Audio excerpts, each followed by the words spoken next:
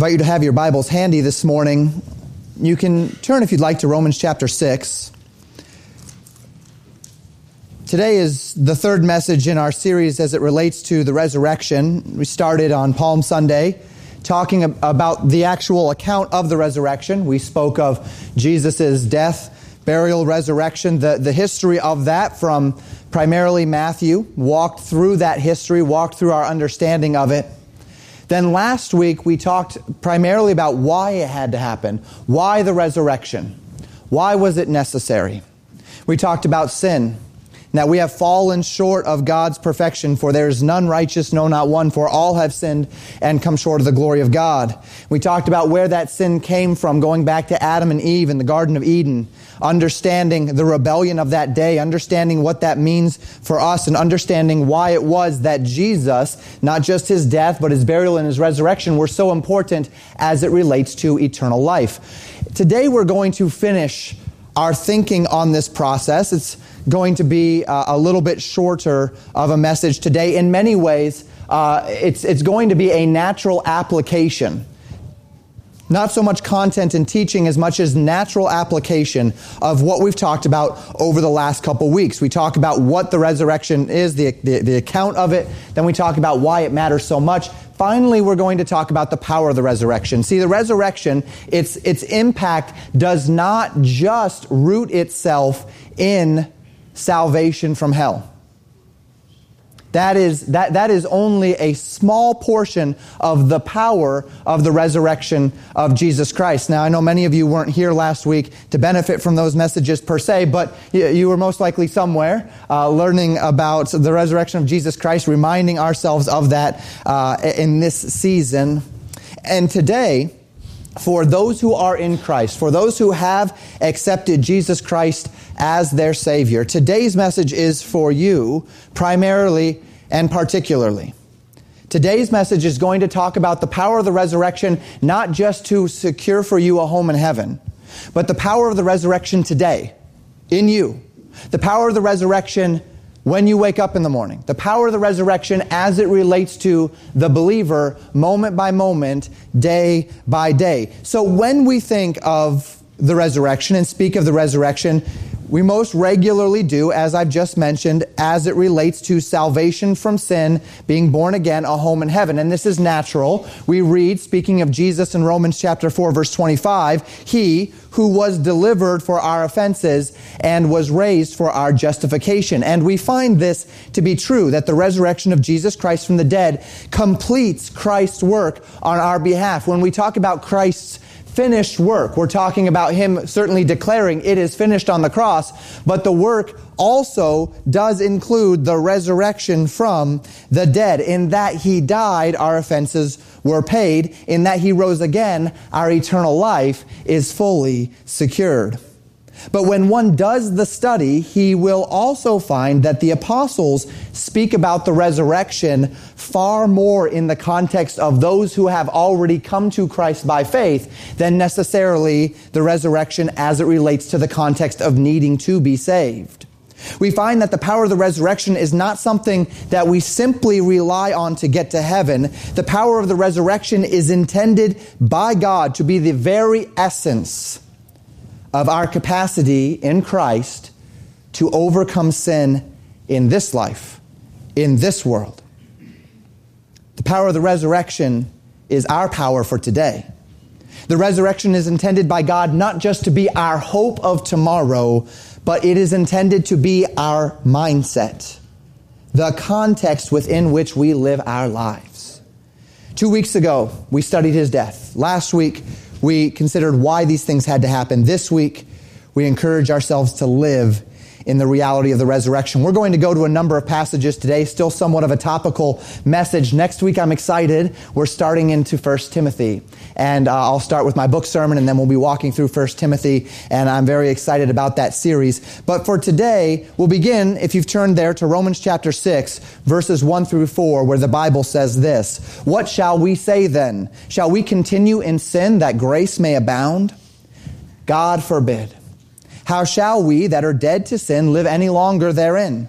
Know ye not that so many of us, as were baptized into Jesus Christ, were baptized into his death. Therefore we are buried with him by baptism into death, that like as Christ was raised up from the dead by the glory of the Father, even so we also should walk in newness of life. Paul has just established in Romans chapters 1 through 5 the reality of the gospel of grace. That the law, that personal righteousness have no power to save. It doesn't matter how often you go to church. It doesn't matter how many times you've read through the Bible. It doesn't matter how hard you try to be good, how moral you are. We have all fallen short of Christ's righteousness. None of us has merit in himself or herself to earn the favor of God. But we, though separated from God and separated from eternal life by virtue of our sin, have been offered the free gift of salvation by grace through faith in the shed blood of Jesus Christ, the resurrection of Jesus from the dead. Now, when we talk about grace, grace is defined generally as unmerited favor, a favor that is not merited. God's favor being put upon me specifically because I cannot earn it for myself. If I could earn it, it would no longer be grace. If I could earn it, it would be a transaction. It would be an exchange. I would be purchasing something. Grace is unmerited favor. Grace means I can't be worthy of it. Grace means I can't earn it. That's the whole point of it being grace.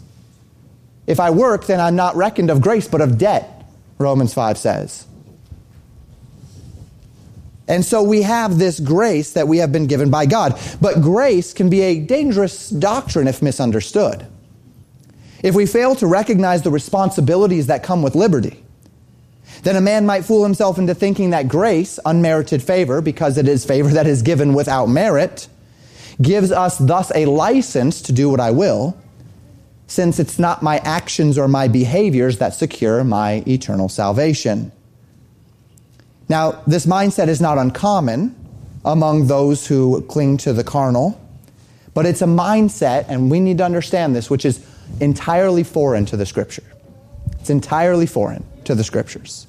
Much to the contrary, Paul says here in Romans chapter 6, verses 1 through 4, that we, being saved by grace, not to be saved by grace, but we having been saved by grace, dare not use this circumstance within which God has favored us to continue in sin. And he appeals to the reality of the resurrection as his reasoning for this statement. Paul points to a time when we were baptized into Jesus Christ. Now, this is not speaking of the physical water baptism. Being baptized into Jesus Christ speaks of a spiritual baptism. In the same way, Paul speaks in 1 Corinthians 10, verse 2, that the nation of Israel was baptized into Moses through the cloud and in the sea. The idea there, now obviously when they went through the Red Sea, the nation of Israel, they didn't get wet. That's kind of the point, right? They walked on dry land. The water was walls on either side. And yet Paul calls that a portion of their baptism. And then following the cloud, a portion of their baptism into Moses, he specifically says in 1 Corinthians 10, verse 2. So what we have here then is that they're following the cloud, they're passing through the Red Sea on dry land, served as a moment of spiritual association with the preaching and the teaching and the leadership of Moses as he led them by the commandment of God out of Egypt. In the same way, our reception of grace through faith is a baptism into Jesus Christ. That we spiritually associate with Jesus Christ, that we spiritually associate with his death, but here it is, not just with his death, we spiritually associate with his resurrection. We are baptized into Jesus Christ, we are baptized into his death, we are baptized into his newness of life through the resurrection, the bodily resurrection, the empty tomb. And if this is the case, then we, upon receiving the grace of God through faith, spiritually die with Christ, and then are by God's grace spiritually raised with Christ in order to walk, as Romans chapter 6 verse 4 says, in newness of life. Something new, something different. The resurrection of Jesus Christ represents the power of God to live in a different way. So Paul continues. We'll continue reading in verses 5 through 12 of Romans 6. For if we have been planted together in the likeness of his death, we shall also be in the likeness of his resurrection, knowing this, that our old man is crucified with him, that the body of sin might be destroyed, that henceforth we should not serve sin. For he that is dead is freed from sin. Now if we be dead with Christ, we believe that we shall also live with him, knowing that Christ, being raised from the dead, dieth no more. Death hath no more dominion over him. For in that he died unto sin once. But in that he liveth unto God. Likewise, reckon ye also yourselves to be dead indeed unto sin, but alive unto God through Jesus Christ our Lord. Let not sin therefore reign in your mortal body, that ye should obey it in the lust thereof. Can you already see how every year as we come to the resurrection of Jesus Christ, this isn't just about seeing people brought into the kingdom. Now this is a part of it.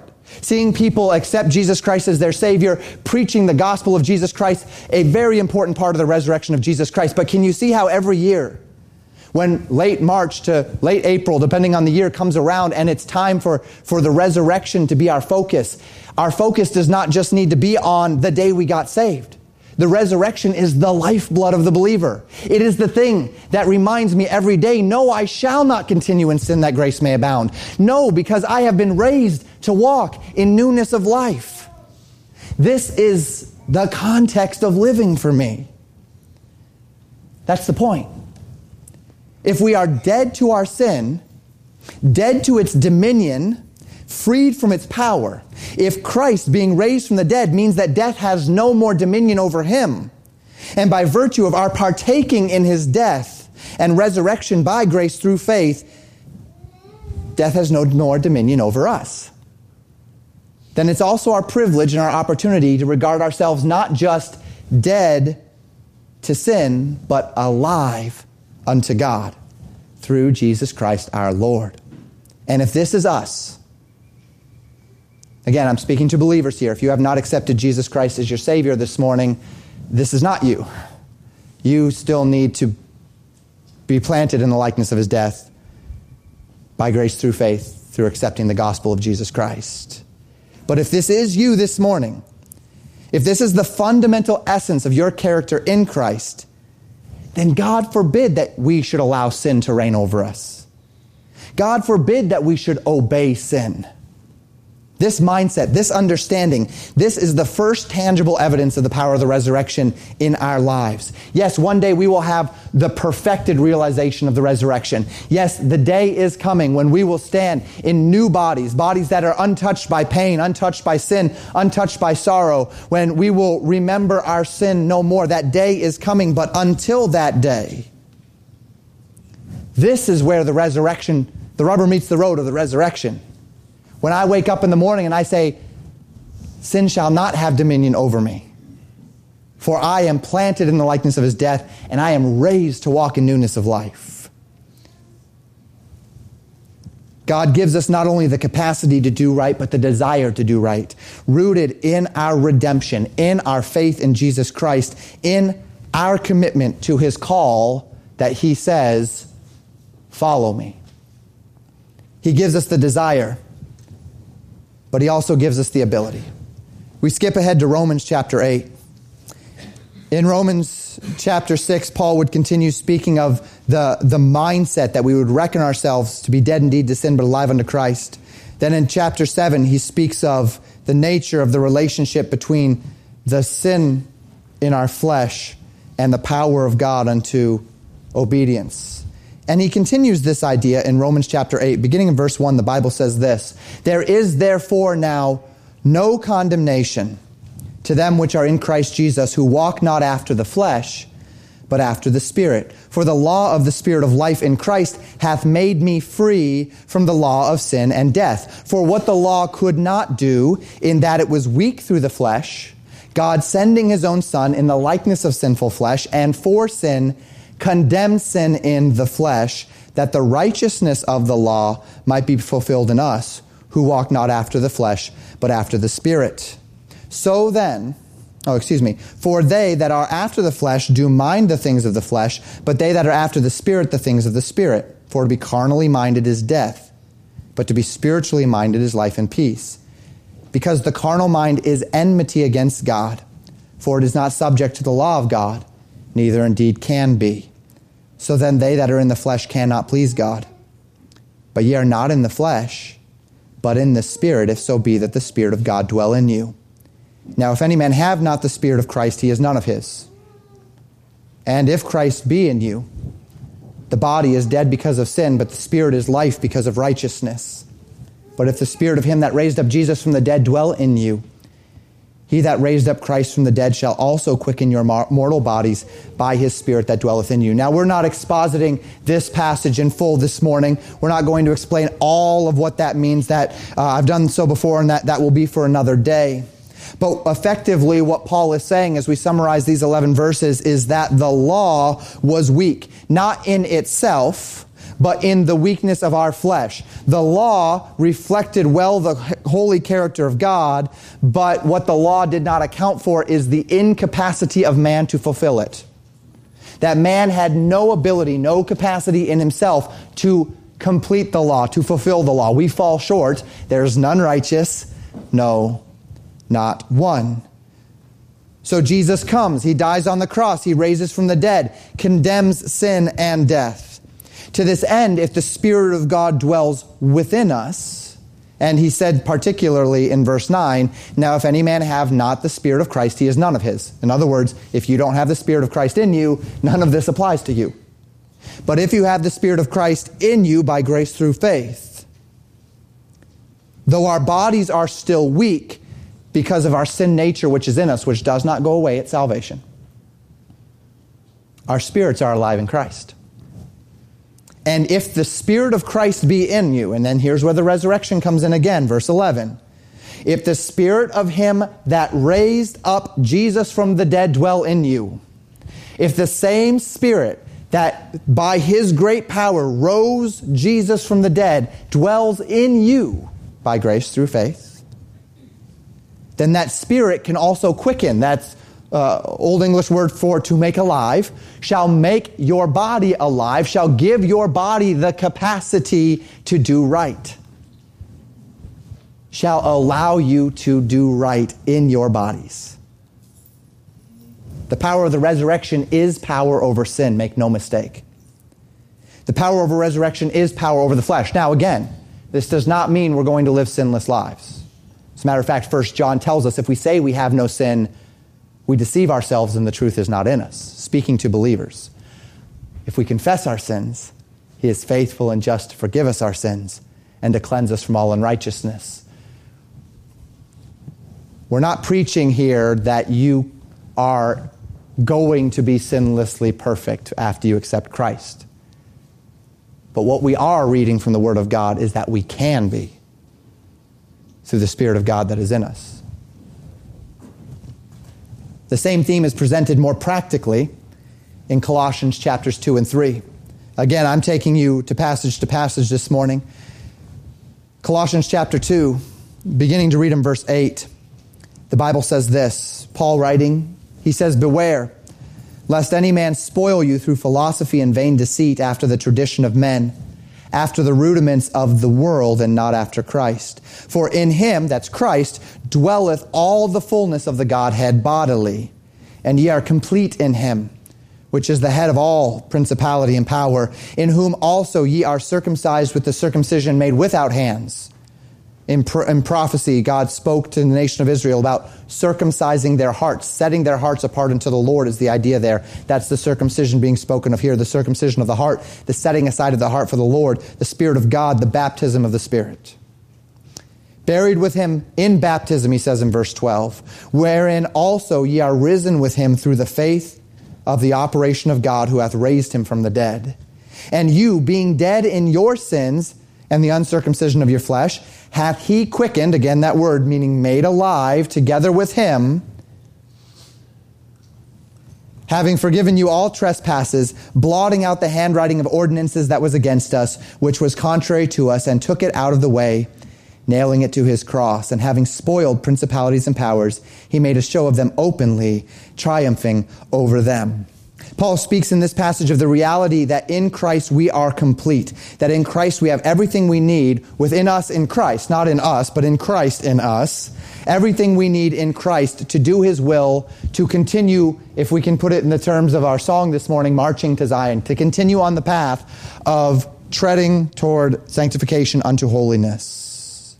And he says within this context, he said in verse 12, that we are buried with Him in baptism, wherein also we are risen with Him through the faith of the operation of God who hath raised Him from the dead. So we, having been dead in our trespasses and sins, in the uncircumcision of our flesh, have been made alive together with Him, our trespasses having been forgiven, nailing all of that to His cross to live in this newness of life.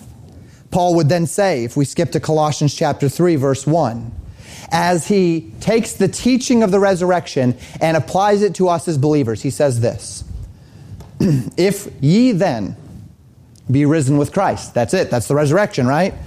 That's us being baptized into His death and into His resurrection. That's us walking in newness of life. If ye then be risen with Christ, seek those things which are above, where Christ sitteth on the right hand of God. Set your affection on things above, not on things on the earth, for ye are dead. Reckon yourselves, Romans 6 said, reckon ye yourselves to be dead indeed to sin, but alive unto Christ.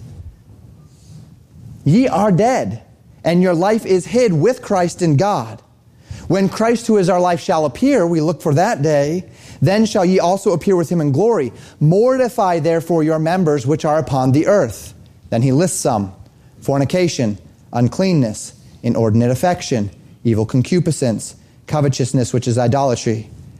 For which things' sake the wrath of God cometh on the children of disobedience. We see a small list here, most of them being sexual sins, a couple of others as well, covetousness, idolatry. If you are risen with Christ, if your home is in the heavenlies, if the power that raised Jesus from the dead is in you by grace through faith, then seek to your home. Then represent well the home unto which you go. Seek to the nature into which you were born by faith. If Christ is in you through eternal life, through salvation unto eternal life, then let Christ be your life. And this is the power of the resurrection. Mortify your members upon the earth. Those things which do not resemble the characteristics of the resurrected life, they have no power over you save the power that you give them. So don't give them that power. Live in the power of the resurrection. The power of the Spirit of God that raised Jesus from the dead, that same power is in you. So live it. That power unto obedience. It's entirely possible for the believer to live in these things. So God forbid that we should continue in sin that grace may abound. God forbid that His children would persist for any reason in the things for which sake the wrath of God cometh upon the children of disobedience. God forbid that we should continue to walk in those things in which we one time lived. If we don't live in them, then let's not walk in them. And instead, let us live in the power of the resurrection. Let's allow the power of the resurrection to set our mind with singleness of purpose upon the righteousness which is of God by faith. And in doing so, we might echo the words of Paul. Paul was a passionate guy. He loved the Lord. He wanted to follow Him. One of my favorite reflections of Paul's passion is found in Philippians chapter 3. Philippians chapter 3, beginning in verse 4, Paul wrote this: Though I might also have confidence in the flesh, if any other man thinketh that he hath whereof he might trust in the flesh, I more. Circumcised the 8th day, of the stock of Israel, of the tribe of Benjamin, and Hebrew of the Hebrews, as touching the law, a Pharisee, concerning zeal, persecuting the church, touching the righteousness which is in the law, blameless. But what things were gain to me, those I counted loss for Christ. Yea, doubtless, and I count all things but loss, for the excellency of the knowledge of Christ Jesus my Lord, for whom I have suffered the loss of all things and do count them but dung, that I may win Christ and be found in him, not having mine own righteousness, which is of the law, but that which is through the faith of Christ, the righteousness which is of God by faith. Here it is, that I may know him and the fellowship of, in the power of his resurrection and the fellowship of his suffering, being made conformable unto his death, if by any means I might attain unto the resurrection of the dead. Paul was not saying here that he was hoping to get to heaven. Paul was not saying that he had no security of his eternal state and that he was working his entire life to earn his way to heaven so that he could attain unto the bodily resurrection. What Paul was saying here is that he who is dead in Christ and risen with him, he wants to know experientially in his life the power of the resurrection. How is it that we know experientially in our lives the power of the resurrection? Well, we've read about it in Romans chapter 6. We read about it in Romans chapter 8. We read about it already, didn't we? We read about it in Colossians chapter 2 and Colossians chapter 3, that we would walk in newness of life, that if we are risen with Christ, that we would seek those things which are above, where Christ sitteth on the right hand of God, that we would set our affections on things above, not on things on the earth. That's knowing the power of the resurrection. Paul would see the power of the resurrection one day.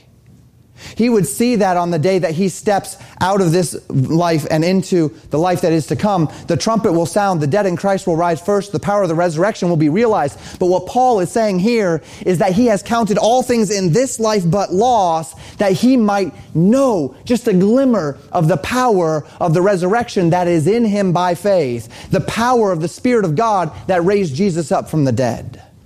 That I may know him, he says, the power of his resurrection, and even, if need be, the fellowship of his sufferings. This was the passion of Paul. This was the drive of Paul. This was the desire of Paul. And it was driven by his knowledge, by his understanding, by his reckoning of himself to be dead indeed to sin, but alive unto Christ.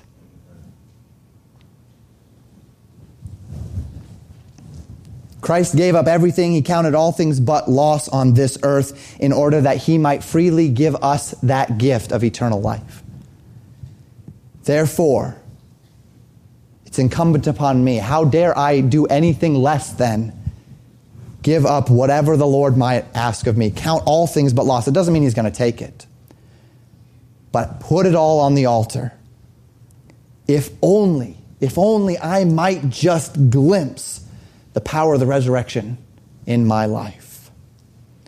On this day, and indeed in this season, the power of the resurrection is our focal point. We speak of salvation by grace through faith. We speak of the mighty power of the cross, the resurrection to secure our redemption. We speak and we sing of our home in heaven, the mighty victory which we have in Jesus Christ that will take us to that home. We are singing together as we march to Zion. It's all true. But that victory is not just about the home that we have to come. The victory of the resurrection, the power of the resurrection is for today. It's for us. It's for those who are in Christ daily to walk in that power. Don't let the season of the resurrection pass you by, in which you only rejoice in what Jesus has done for us. Let this season remind us of what Christ is doing, wants to do, can do through the power of his Spirit, moment by moment in our lives. The power of the resurrection, not just unto a changed eternity. The power of the resurrection unto a changed life.